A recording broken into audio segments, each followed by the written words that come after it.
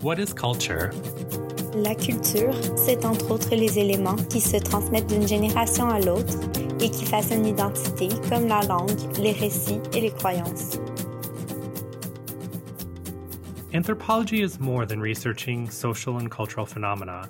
It is also about sharing that research, which means representing our interlocutors and their communities. Our field, our research, and our scholarly writings are representational in nature. With representation comes responsibility, ethics, and even conflicts. Welcome to Notes from the Field. I'm Dr. Nathan Madsen. And I'm Dr. Sarah Riccardi-Swartz. Nathan, this is a topic that I find to be one of the most complex in our field. What comes to mind for you when you think about representation? I actually think back to one of our first classes in graduate school. Sarah and I went to graduate school together, so she'll remember this. And we would spend so much of our class period discussing the ethical representations of people in our social theory class. And we were supposed to be focusing on theory and how we're all connected as social beings. But so much of the time was spent critiquing, praising, digging into these deep, complicated issues of what does it mean to write it in this way? Or what does it mean to talk about a different group of people in a particular way or show them in a particular way? And that's what I think about when I think about the ethics of representation. The ethics of representation is a really important key for anthropologists in understanding our research and the people we work with as sources of information. We hold ourselves to an ethical standard on how we represent, depict, and understand people through the different modalities of anthropology, whether that's writing or media. Right. And writing is and has always been sort of the bread and butter of anthropology. We certainly have other ways of disseminating anthropological research. Podcasting, for example, Notes from the Field, ethnographic film. But ethnography is really what a lot of anthropologists use to share their research. And an ethnography is, you can think about it as a written description of a community and a people. We are, as anthropologists, really focused on holistically and critically and contextually representing issues, personalities, ideas, people, communities. And it's that sort of holistic sense that the ethnography attempts to encounter. And it does it through oftentimes vignettes, personal stories. We're not just engaging with the literature that comes before us, although we definitely are. The ways in which we're analyzing a particular issue come through our interactions with people. What have we observed? And the depiction of those observations. A critical reflection of where we are in that story. What is it that we're bringing to this research simply by being there? How are we changing things? And what might our changes actually enlighten when it comes to studying a social or cultural phenomena? And obviously interviews, which is really critical to a lot of anthropological research too. And these are long interviews.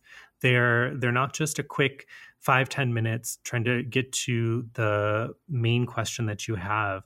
They can take hours and they can happen over several days. You may return to the same interlocutor 5, 6, 7, 8 times during several months of research, and keep talking about sort of the same things. And each conversation is enlightening a little bit more about those social and cultural phenomena. But as I said, it's really an attempt to portray things holistically. And that's important because as anthropologists, we recognize that we can't always just carve out a little slice of somebody's life and examine it in isolation, right? So my work is on LGBTQ plus activists in Hong Kong. And I can't just talk about that. I can't even just talk about sexuality and sexual orientation or gender identity. I have to be able to talk about the fears that many Hong Kongers experience when they perceive the mainland Chinese government taking control over their city, and the more than 150 years of jockeying between Great Britain and mainland China for control in Hong Kong. Because those things, you might not see a connection right away, but those phenomena are also critical to understanding how queer people and trans people are treated in Hong Kong and why they're pushing for the different kinds of solutions that they have decided to work on. So attempting to just focus specifically on very particular issues will fail to capture really the ways in which these issues are deeply, deeply embedded in complicated social and cultural structures. But ethnographies have their flaws too. And this is something we'll talk a little bit more later about. But, when we're writing something, and this applies to film, which Sarah's going to talk about in a second, when we're putting that pen to paper, we're fixing a particular group of people and a set of phenomena in a particular moment in time. And that is sort of one of the biggest critiques of ethnography and ethnographic film. But Sarah, why don't you talk a little bit more about ethnographic film? Sure. I think you said it exceptionally well, Nathan, that at least for ethnographic film, we often have to be mindful that we have to keep in mind that the lens is fixed on a particular moment, on a particular space, with a particular light in a particular frame. And that's something that we always have to be conscious of as ethnographic filmmakers. Many anthropologists, including myself, use film and camera work to help us depict our communities. Now, ethnographic films can be documentaries, and we're all really familiar, especially in 2020 during the pandemic, of documentary films because I know a lot of us have binge watched them. But not all documentaries are ethnographic. What's the difference? Thank you for asking that, Nathan. I think the thing I love about ethnographic film, and that I'm always conscious of as I'm watching documentaries, is that for me, ethnographic films are focused on what Carl Heider, who's a visual anthropologist, calls whole bodies and whole acts. So these films incorporate anthropological ideas. They're often filmed in communities where the filmmaker has established ties. And they tend to remain true to the events as they unfold.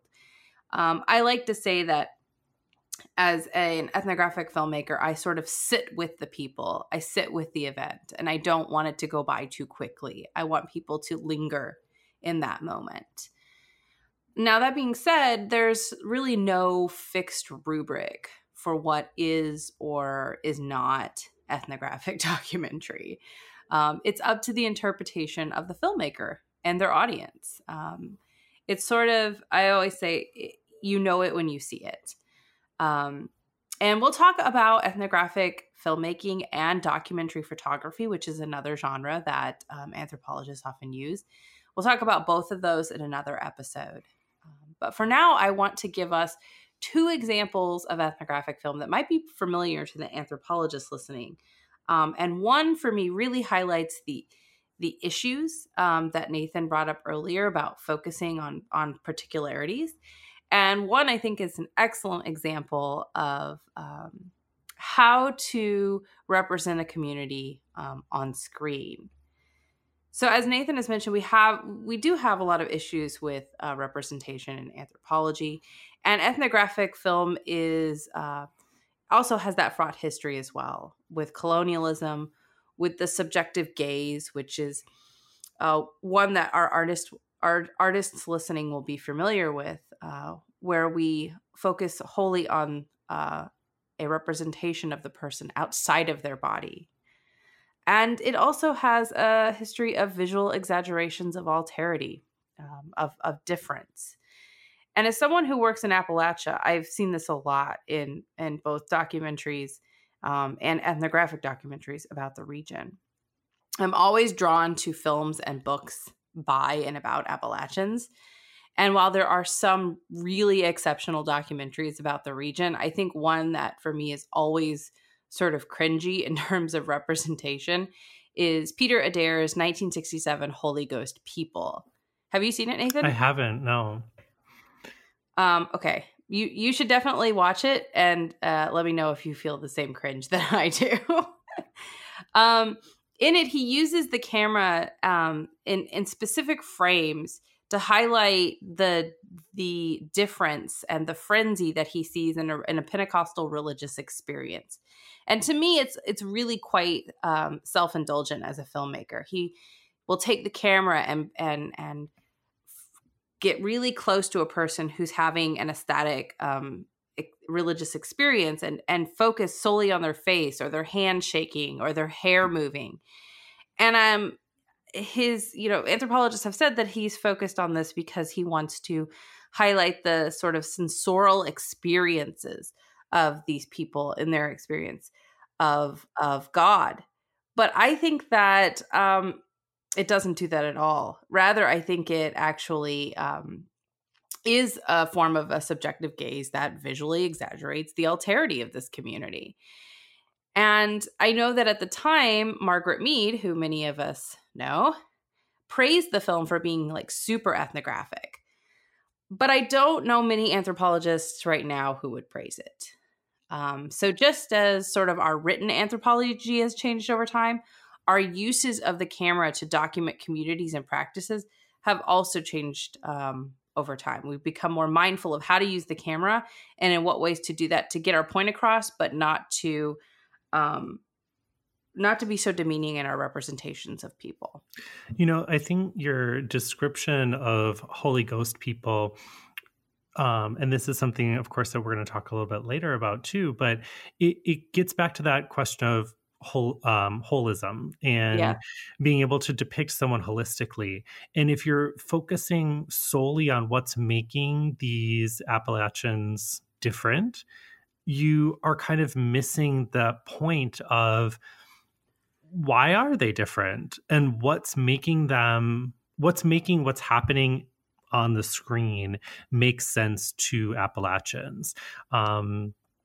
And that's, I think, the mark of a good ethnographic film or a good ethnography is to answer the why is this happening in a way that makes sense to the people who are actually being represented. Absolutely. So while Holy Ghost People, for me, is like a no, it's a thumbs down in terms of the ethics of representation. There are films that offer us really well done visual representation that have a solid ethics of representation that provide a really rich ocular glimpse into that sameness and difference that we're always wrestling with in anthropology. One that's reflexive and collaborative. And I'm going to mention someone who I've talked about before, Nathan. Barbara Meyerhoff. Yeah, you talked about her in Bias, in our week on Bias. Yes. And her name will probably come up a lot more as we go through this podcast because I think she's an excellent example of just a wonderful anthropologist and filmmaker. She produced a film called Number of Our Days, which is the same name as her written ethnography. And this film actually won the 1977 Academy Award for documentary film. Yeah. And it's really an example of representation done well in the visual medium. It's reflexive. It's collaborative. At one point, we have Barbara Meyerhoff appearing on camera saying, someday I'll become an old Jewish woman. And at the same time, she's working with these elderly Jewish women and men. And so she's wrestling with these issues of gender and identity. And she's trying to explain how she sees herself in these people and how we can see ourselves in them at the same time. She really highlights why it's important to study communities that are like us, just just as important as studying those who have long been marginalized as the sort of the exotic other, right? Early anthropologists would always go abroad to study people, or we think about Margaret Mead filming in Bali, right? that one always sticks out. Right. So Meyerhoff does an exceptionally great job of saying, look, this is a community that I see myself in. What do we see in terms of sameness and difference? You can feel the collaboration when she's talking to people on screen. She reflexively goes back to herself as the anthropologist. So it's just, it's an incredible example of the ethics of representation. And I highly recommend it for all of our listeners, including my wonderful sidekick, Nathan. Well, I'll have to check it out. I think, one of the ways that we can really sort of convey the importance and the primacy of representation in our work, and in really the struggle that a lot of anthropologists go through when they are doing fieldwork and when they're writing up or making films, is to give you a little story. From my very first anthropology conference, I was in Hong Kong, and this was an anthropology conference for graduate students in the region. And because I was doing my fieldwork there, I decided to go to it.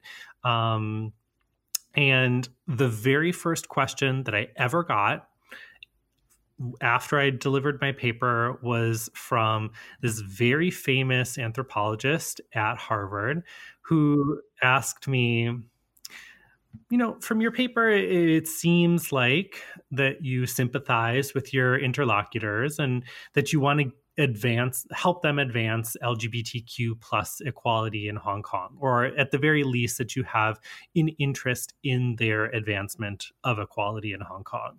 So what are you going to do if your research uncovers something that would paint these activists in a negative light? And I had to take a minute, I had to think about it, because at the very base level, being in your first conference, being asked a question by someone so advanced in your field is frightening, especially a question that there's really no simple answer to. But I keep thinking about this question, and I think about it as I wrote my dissertation. I thought about it. As I have been writing articles to get published, I've been thinking about it. As I'm working on transforming my dissertation into a book, I've been thinking about it, because you're spending time with people, a lot of time with people, and you will inevitably uncover something that could potentially that could air some dirty laundry, let's put it that way. And do you include that? If we're truly trying to produce a piece of holistic scholarship, isn't that important? And on the one hand, yes, it is important, because these issues cannot be segmented out from people's lives. And so infighting amongst a group may be critical to sort of understanding something. But if you share that information, is the Hong Kong government going to take that group less seriously if they ever read your article? So there is no simple answer. And I think that that's really what I want to drive home, is that there's no simple answer when it comes to representation. Because if you are potentially undermining the efforts of activists in order to include some of these problematic findings, isn't that just like harming your interlocutors? But if it was reversed and I was working with, for example, neo-Nazis, would I want to avoid including information that humanizes them, that depicts them as, having just as much of a complicated relationship with the government, with the people around them, and the need for tolerance that LGBTQ activists would have? I don't have an answer to that. And I don't think any of us does until we really sort of like wrestle with that question. Right. You know, Nathan, I'm really struck by the comment that this very famous anthropologist made to you about your sympathies with your interlocutors. And I think my question back to them might have been, does it matter if I sympathize with them? Or does it even matter if I totally disagree with them? You know, many anthropologists have, I think, the great opportunity to consider themselves activists on behalf of their communities or causes that are important to their communities. But then there are those of us, like myself, who work with communities that we find really far removed from us ideologically. And that brings up a whole nother set of ethical questions, right, regarding representation. You know, actually last summer I wrote an article, an online article for the American Ethnologist about the ethics of representation and the far-right community I worked with in Appalachia. And I'll actually link that in our episode description for the podcast. But I think the challenges of representing a community with vast ideological differences is not easy, but it's essential. Even if we as researchers don't agree with our interlocutors or their projects or their ideas, their lives and their words and their actions are valid and meaningful, and they help us understand more about the human experience. You know, I've been having conversations with journalists and historians and theologians lately in a seminar that I'm in about what's been happening in the United States, especially in light of January 6th. The insurrection at the Capitol. And one of the things we've talked about is should we even be talking to these far right folks? And one of the things I've said is we should definitely be talking to them. Because if we're talking to them, we're not understanding the human experience. We are not able to represent them accurately. And we see that a lot of times in media depictions of far right and even far left communities. They're not accurately depicted. But it also means that we're missing out on an essential community that is part of our social structure. And what that means is that we don't understand our social structure well enough. So we should definitely be talking to them. Now, that's not always easy. In fact, it's really, really challenging. Right. And, and I would push that even a little bit further, and say that it's not just, trying to understand somebody or a different group of people with different ideologies from us, but truly their interpretation of reality. Yes. My mentor, my advisor, Sally Engle-Mary, told me very early on in my career, she works in human rights and the anthropology of law, and a lot of what she's done has been on gender-based violence. And she had gotten a question at one point, and this is back when one of the biggest criticisms of anthropology was cultural relativism, that everything is okay if it makes sense in that culture. And she's definitely not a cultural relativist, but she said the question of whether or not something is culturally relevant, a relativist or not, isn't really the important question to be asking. As an anthropologist, what you're supposed to be doing is pausing your own ethnocentric interpretation of something.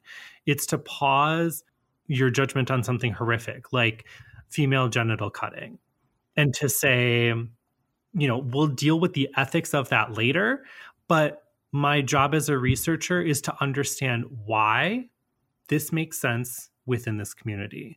What makes sense in these people's realities to include female genital cutting?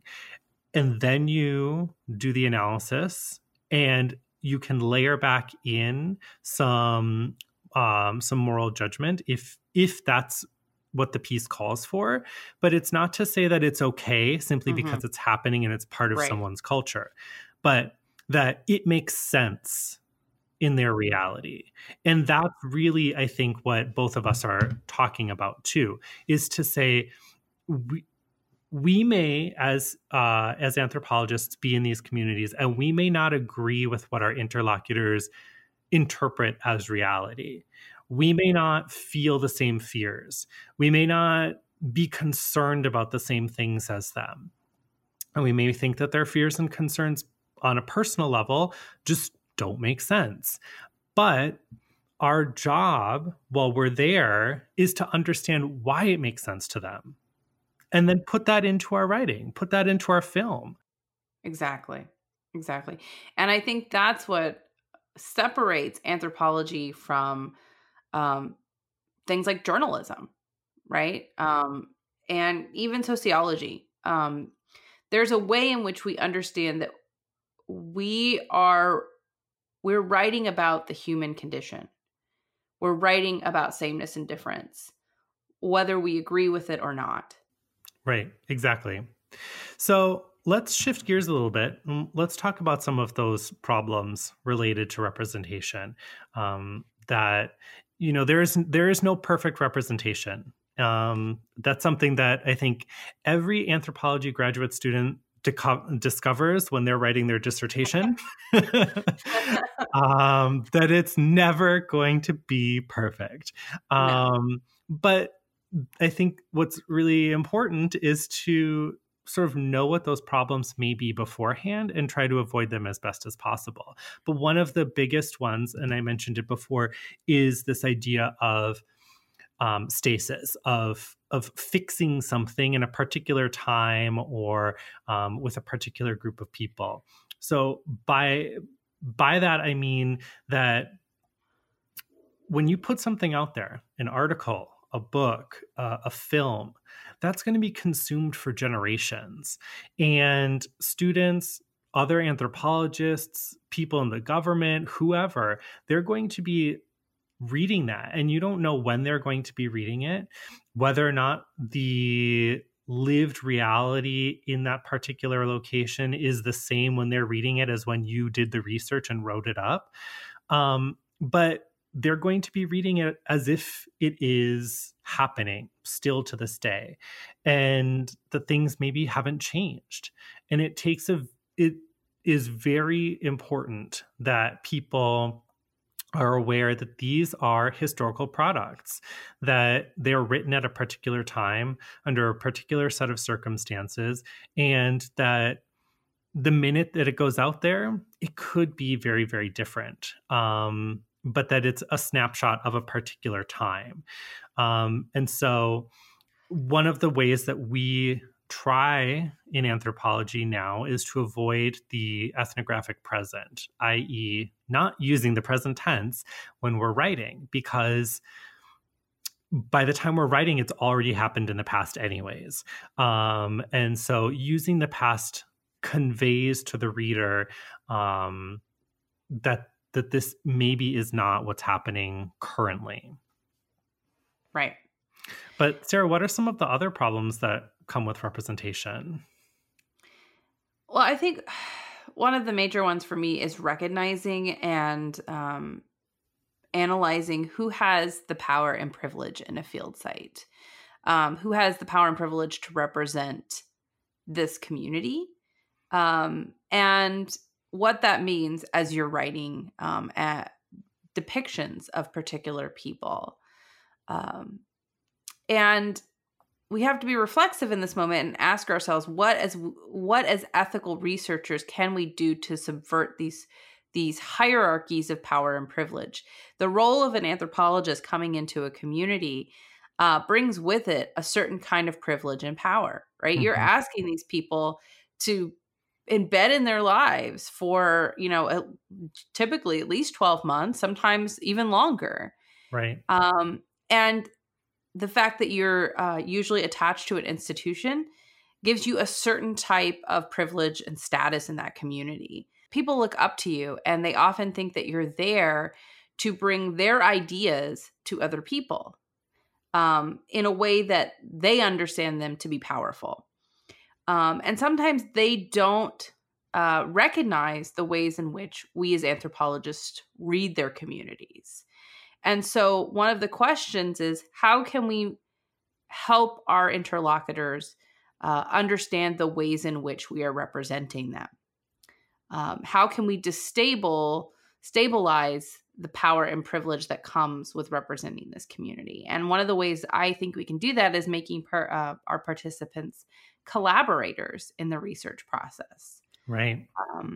That's, that means having those open conversations with people on the record about their ideas and how we understand those in the broader cultural context. Right. Some people have gone, quite far with their collaborations in quite powerful ways. They include interlocutors as co-authors on the work that they're writing, or as co-directors or producers of ethnographic films. They have a very central part of their fieldwork experience returning the information and the data to the communities in which they were working and getting feedback and saying, this is what I saw. This was my interpretation of it. What do you think? And then including that feedback in their ethnographies. And I think these are all important ways to really sort of, as you said, destabilize the hierarchies of power and privilege within a field site. Yeah. And I think, one of the things we also have to recognize is that we as anthropologists are beholden to moral principles that are attached to the field of contact. And when we have our episode on field work, we'll get into this very complicated rubrics of moral principles that we hold that are both self-imposed and often put upon us by our institutions, typically an internal review board, which I'm sure you know about, Nathan. Yes. Yeah. The Internal Review Board, or the IRB, is really central to any researcher. Not everybody has to do the same kind, but it's a way of reviewing a research plan before it actually happens to ensure that the people who are participating in research are being treated fairly, humanely, that you're doing everything possible to minimize harm. And so it's a very important aspect of research because it's really asking the researcher to get out of their head for a second, not think about these quote unquote big ideas that they need to research, but to think about, how is this going to impact the people you're working with? How is this going to, how are you going to protect them? How are you going to anonymize their information, right? It's not sufficient to just change somebody's name if you're in a community that's small enough that if you still identify them by age, race, gender, job, that anybody could figure out who they are. And so right. Within my own research and part of my IRB process, and focusing on minimizing harm to research participants, is I changed a lot of information about people so that it wouldn't be traced back to them.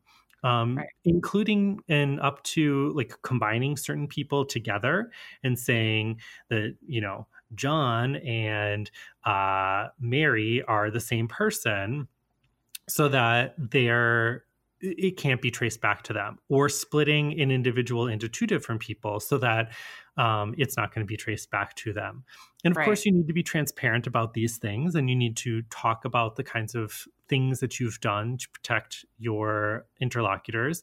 But it always circles back to minimizing harm. So oftentimes the IRB asks us to weigh the benefit of sharing a portion of research versus the harm it may cause to the community.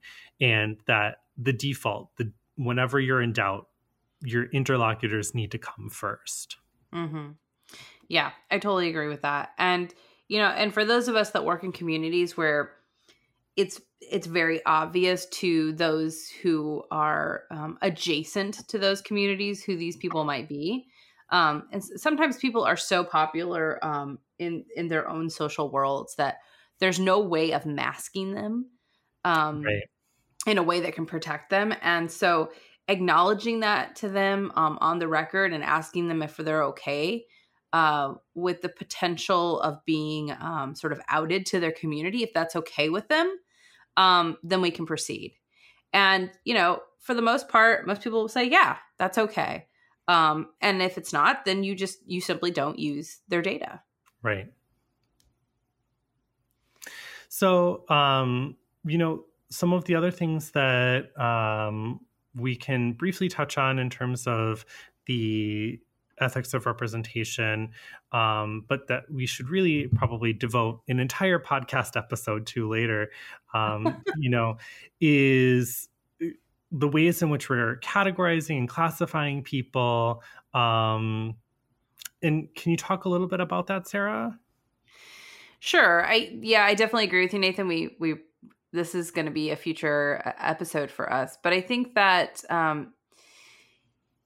for someone who worked with a community who had a radically different reality than me, I often had conflicts with them in terms of representation. And if you read the article that I will link in our podcast description, it will illuminate the issues much more. But I think one of the things that we have to be mindful of as anthropologists is imposing our categories and classifications onto others, because we may be able to use these terms and ideas to help explain our research findings to other anthropologists and other social researchers, but they may not align with the ways in which our anthropologists understand themselves or the way in which they understand these categories and classifications. So we have to ask ourselves if using these categories undermines our representation of the community. And that's where the ethics of representation really comes into play. We have to have fidelity to the facts while we understand them in the broader context that allows the communities we work with to provide us a more rich, holistic, and even nuanced understanding of these larger social issues. And at the same time, we have to acknowledge our own biases, whatever those might be, personal, institutional, and even financial. Right. Right. I mean, we're being funded by someone. Would that we live in a world where we could do unfunded research, but we don't. And so, what dreamscape would that be? Right. But so you have to address that. And it often appears as a little bit of a throwaway in the acknowledgement center or in the acknowledgement section of a dissertation or of a book that says, this research was funded by such and such grant, and then that's it. And right.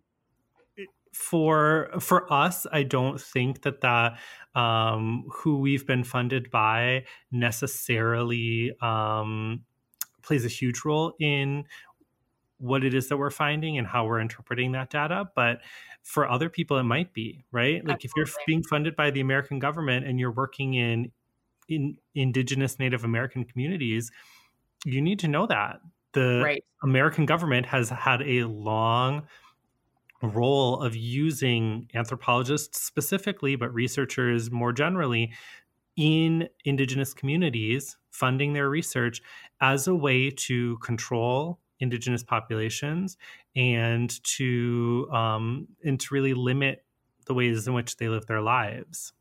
Yes, I could not agree more.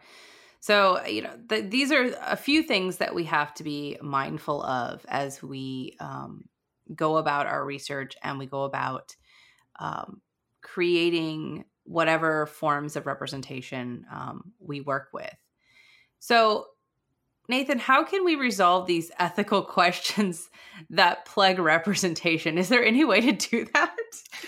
I mean, again, I think there's no simple sort of answer, but it's really important. And I think that this is something that we don't often think about, but is something that our research does not exist in a vacuum. So the representations that we are making are important not just for maybe the 5 or 6 people who are that we think are going to read our work. It's going to be read. It's going to be consumed by people across the country, across the world. And because some of the people who are going to be consuming this media are governments, nonprofits, funders, this can be important in the decision-making process that they use on specific social interventions. If you portray a social issue as really not that pressing of a concern, a nonprofit from your interlocutor's community may apply for funding and be denied because you wrote something that said it's really not that big of a deal. Right. Governments may choose to intervene in a community because you have depicted it as being very perilous.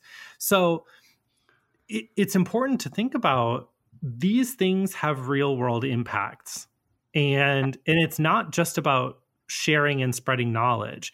It can have very material effects on people's lives. And so this desire, and I would say moral imperative, to not harm your interlocutors needs to be thought about and theorized beyond just the representation of a group in terms of knowledge sharing, but as the potential to have long-lasting material effects on the community.